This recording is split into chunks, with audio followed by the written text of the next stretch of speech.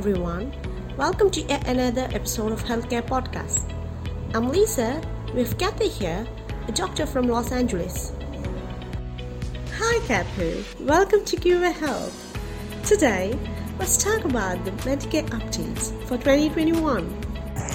Thanks Lisa for having me here again. Let's get started. What are the Medicare updates for 2021? Medicare updates are several for this year. Some updates apply for Medicare enrollee and some of them apply to Medicare Advantage and Medicare Part D. These plans are which beneficiaries are allowed to change during the annual fall enrollment period that comes in between October 15 to December 7th. In 2021, the standard premium for Medicare Part B has increased over the standard of 2020. It has been projected to increase to the maximum, but as the federal government released a short-term spending bill, it included a provision to limit Part B premium increase for 2021. The growth or increase in Part B premiums for the majority of Medicare beneficiaries actually rely on the size of annual Social Security cost of living adjustment. In the following years, cost of living adjustment will have limited amount of enrollees and also increased Part B premiums. How much will Part B deductible increase in 2021?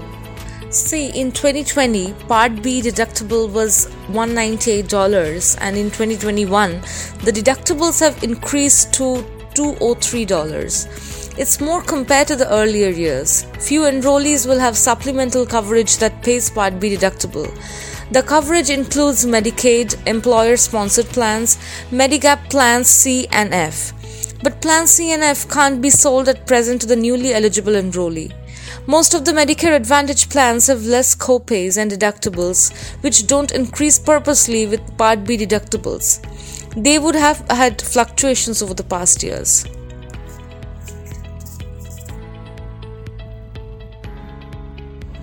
Alright, will Part A premiums increase in 2021? Only 1% of Medicare Part A premiums are being paid by the enrollee. The rest of them get it free of cost based on their work history or the partner's work history. Part A premiums have been trending over time and they have increased again in 2021.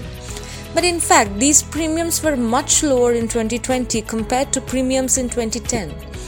For 2021, Part A premiums for the people with 30 and more but less than 40 with quarters work history is projected to be more than the premiums in 2020. For the people less than 30, Part A premiums are projected to be again more than the 2020 premiums. Fine.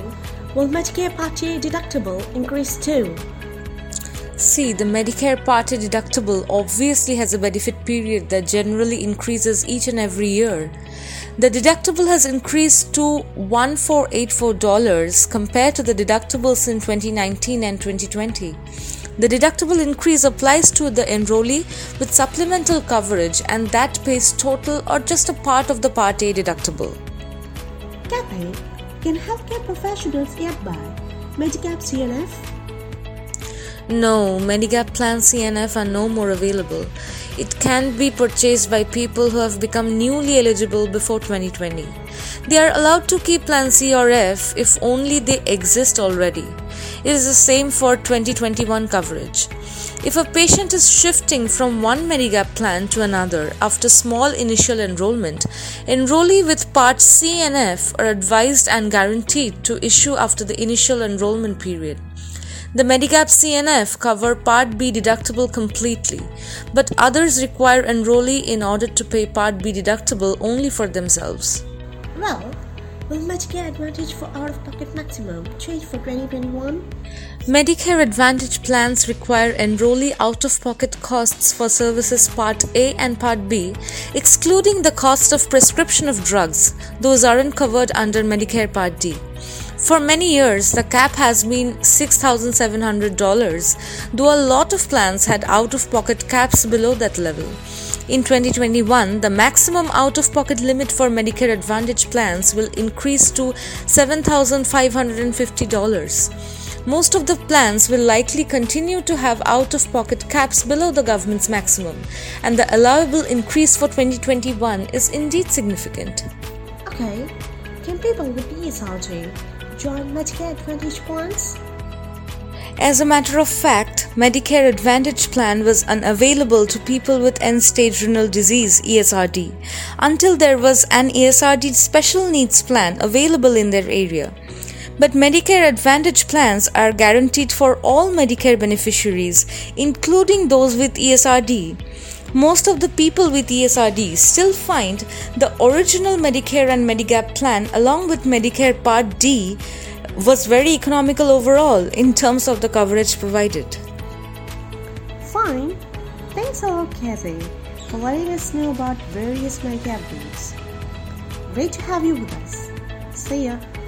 I had a great time too. Thank you so much, Lisa. So, that's it for today, guys. See you soon with another podcast on out-of-network providers in healthcare.